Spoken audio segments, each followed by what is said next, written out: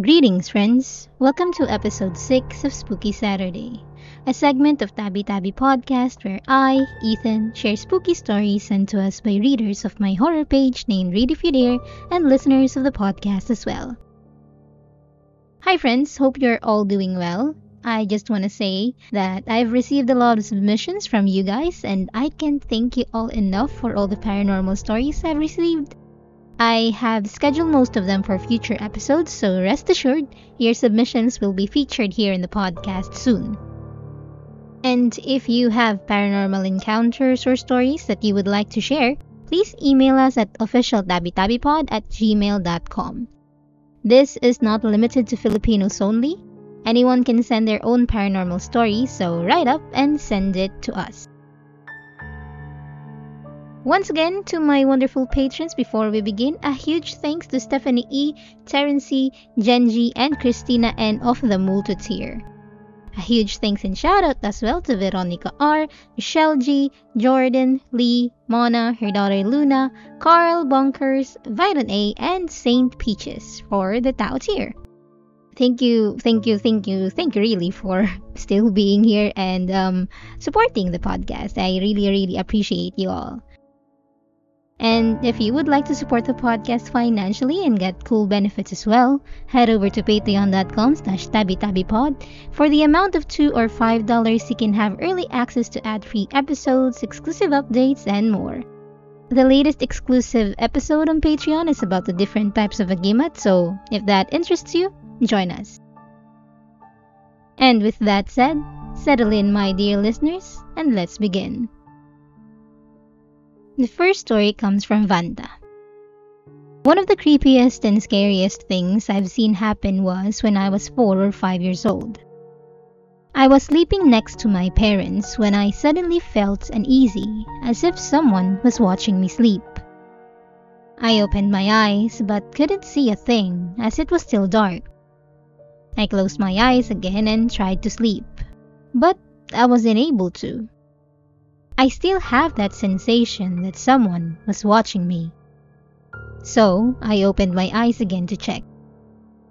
As I looked down the edge of the bed where my feet were resting, I noticed someone sitting a foot away from the bed, staring at me with blood-red eyes, long tangled hair, and an angry expression. I was paralyzed by dread. I didn't know what to do. I just closed my eyes and hoped that the entity would finally leave. I kept my eyes closed and waited a few minutes before glancing to see if the coast was clear.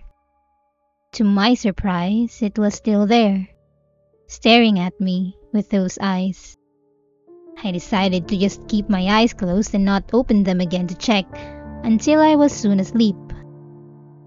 That image of that entity staring at me will be eternally carved in my mind, and I still fear waking up in the middle of the night, afraid of seeing it staring at me again. This next story comes from Ruben of Malaysia. Hello, Read If You Dare, or Tabi Tabi podcast. It's me, Ruben. I would like to share some of my latest encounters with you. These happened at work during my shift at the hospital. The first story goes like this. I was doing my rounds one late quiet night. It was kind of peaceful when a middle-aged patient suddenly rang the assistant bell. I entered his room and I noticed that he seemed annoyed. He complained that children were playing very loudly outside of his room door, and one even managed to enter his room. Hair began to stand on my back. My ward is an adult ward. There were no children. Trying to keep my cool, I told the patient that I'll remind those children not to play so late at night, because I don't want to scare the hell out of him by telling him the truth. The very moment I stepped outside of his room, I heard a child say, "Shh," to my ear. This next story is not so scary, but sure is gruesome. One night, an elderly patient with Alzheimer's disease was admitted to my ward. He was admitted to my ward as he was vomiting non-stop. After admitting him, I went to check on his condition and to do a full body assessment. But when I arrived at his room, I had the shock of my life. It looked like a murder scene. Blood was everywhere, the floor, on the bed, and even on the patient. The patient was chewing on his lips while nobody was around, till it bled, and was eating the chewed up flesh from it. After the horror show and one sedation later, I called up the family members of the patient and told them what happened. It seems that the patient has been doing it for quite some time, and they forgot to inform the nurses about it. In the end, the doctors in charge of the patient decided to just remove all of the patient's teeth for his safety, with the consent of the family members, of course. And never will I forget this experience. This third story comes from Byron A. Good evening, Ethan. This is Byron A, one of your Tao Tier Patreon fans. Love your show. I would like to share my hospital horror story. This is not the first time I'm going to share it, but I would like to share it with the listeners of this great podcast. I used to be a resident doctor of radiology at a certain hospital here in the Philippines. This is a story shared with me by a radiology technologist. So a bit of background. In the MRI department, when a patient goes for an examination, we leave them alone inside the machine. We have a camera facing the patient to check their status. On one occasion, they noticed the patient talking to someone while inside the machine. We thought the patient was sleep talking because we usually let them sleep. After the exam, the patient thanked them for sending someone inside with them to ease their anxiety, even though it is usually not allowed. The patient said that the person they talked to shared stories when this certain hospital was used as a concentration camp during World War II. Not knowing what to do, the radiology technicians just exchanged awkward smiles. Thank you very much for this opportunity to share my story. This final collection of stories came from Joms. Hey guys, I'm Joms, and I love reading creepy stories on Read If You Dare Facebook page. I saw from one of the posts that we can share our creepy experiences, so here's mine. Story 1. It was way back in 2013. I was still in the 7th grade at the public high school here in Antipolo City. At the time, I was a member of the Boy Scouts in our school. We often stayed late at school even when classes are over. We usually have meetings or drills with the senior scouts. My classes end at 6:00 p.m. and I usually rush towards the scouts' headquarters right after. On a particular night, everything was pretty normal. We had our usual meetings which ended at around 7 p.m. All of the other students and teachers were already gone by that time. It was only us and some guards who remained at the school grounds. It was also really dark as the only lights were from the covered court and the building where our headquarters is located. We then lined up in front of the flagpole, preparing for our flag retreat. We were getting anxious because it was taking so long to start. We learned that it was because there was still another scout who hasn't come down from the headquarters, which was on the 4th floor of the school building. The senior scouts kept calling him to get him to come down, but he wasn't listening. By this time, we were already getting creeped out with the students' behavior.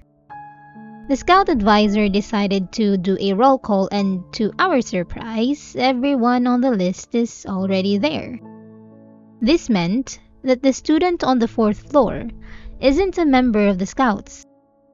We were even more creeped out by this, but our advisor just thought that it was just a student who hasn't gone home yet.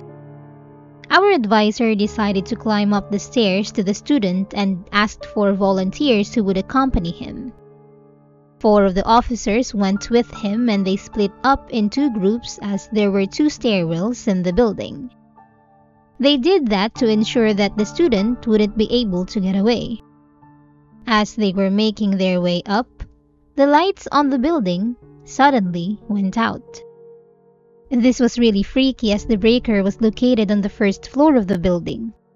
We are certain that nobody went to the first floor and nobody could have turned it off.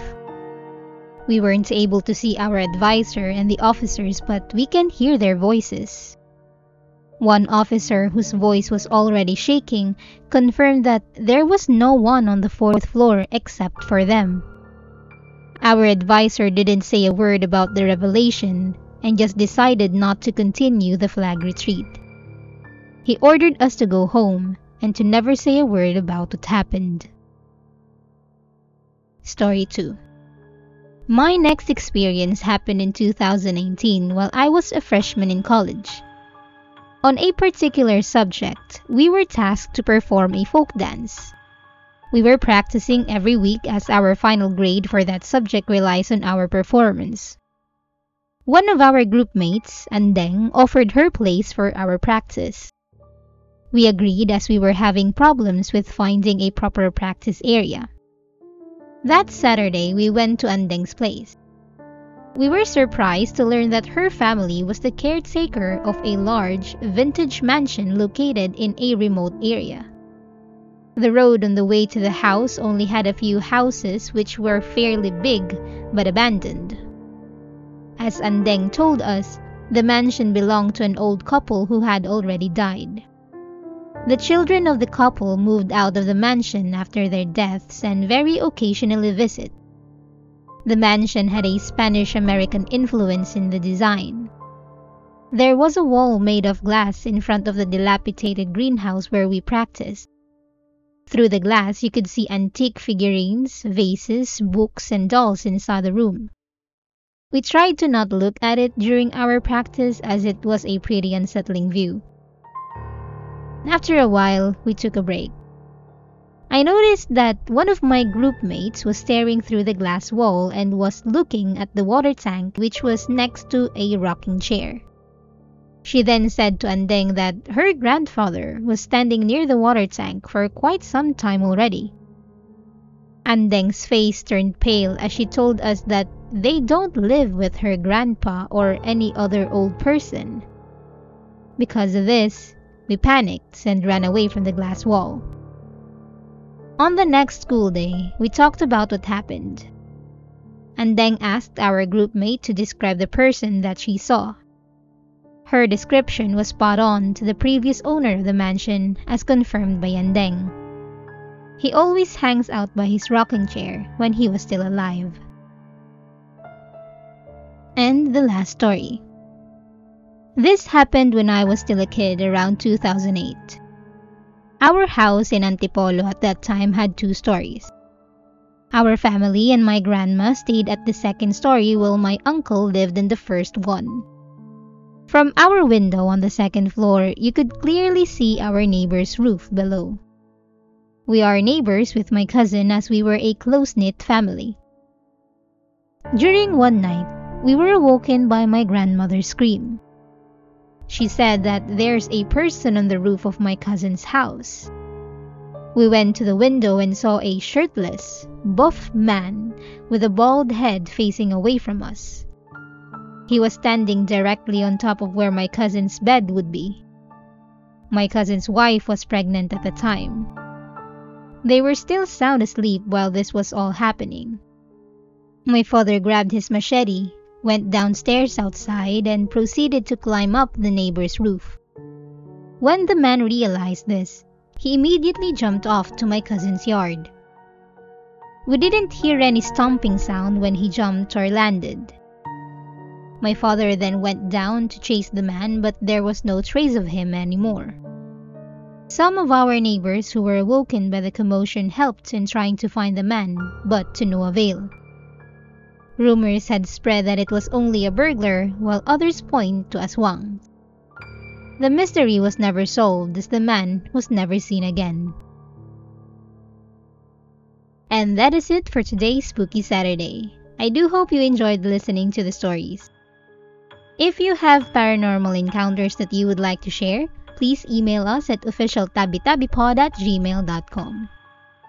And if you enjoyed this episode and like to help support the podcast, please share it with others, post about it on social media, or leave a rating and review.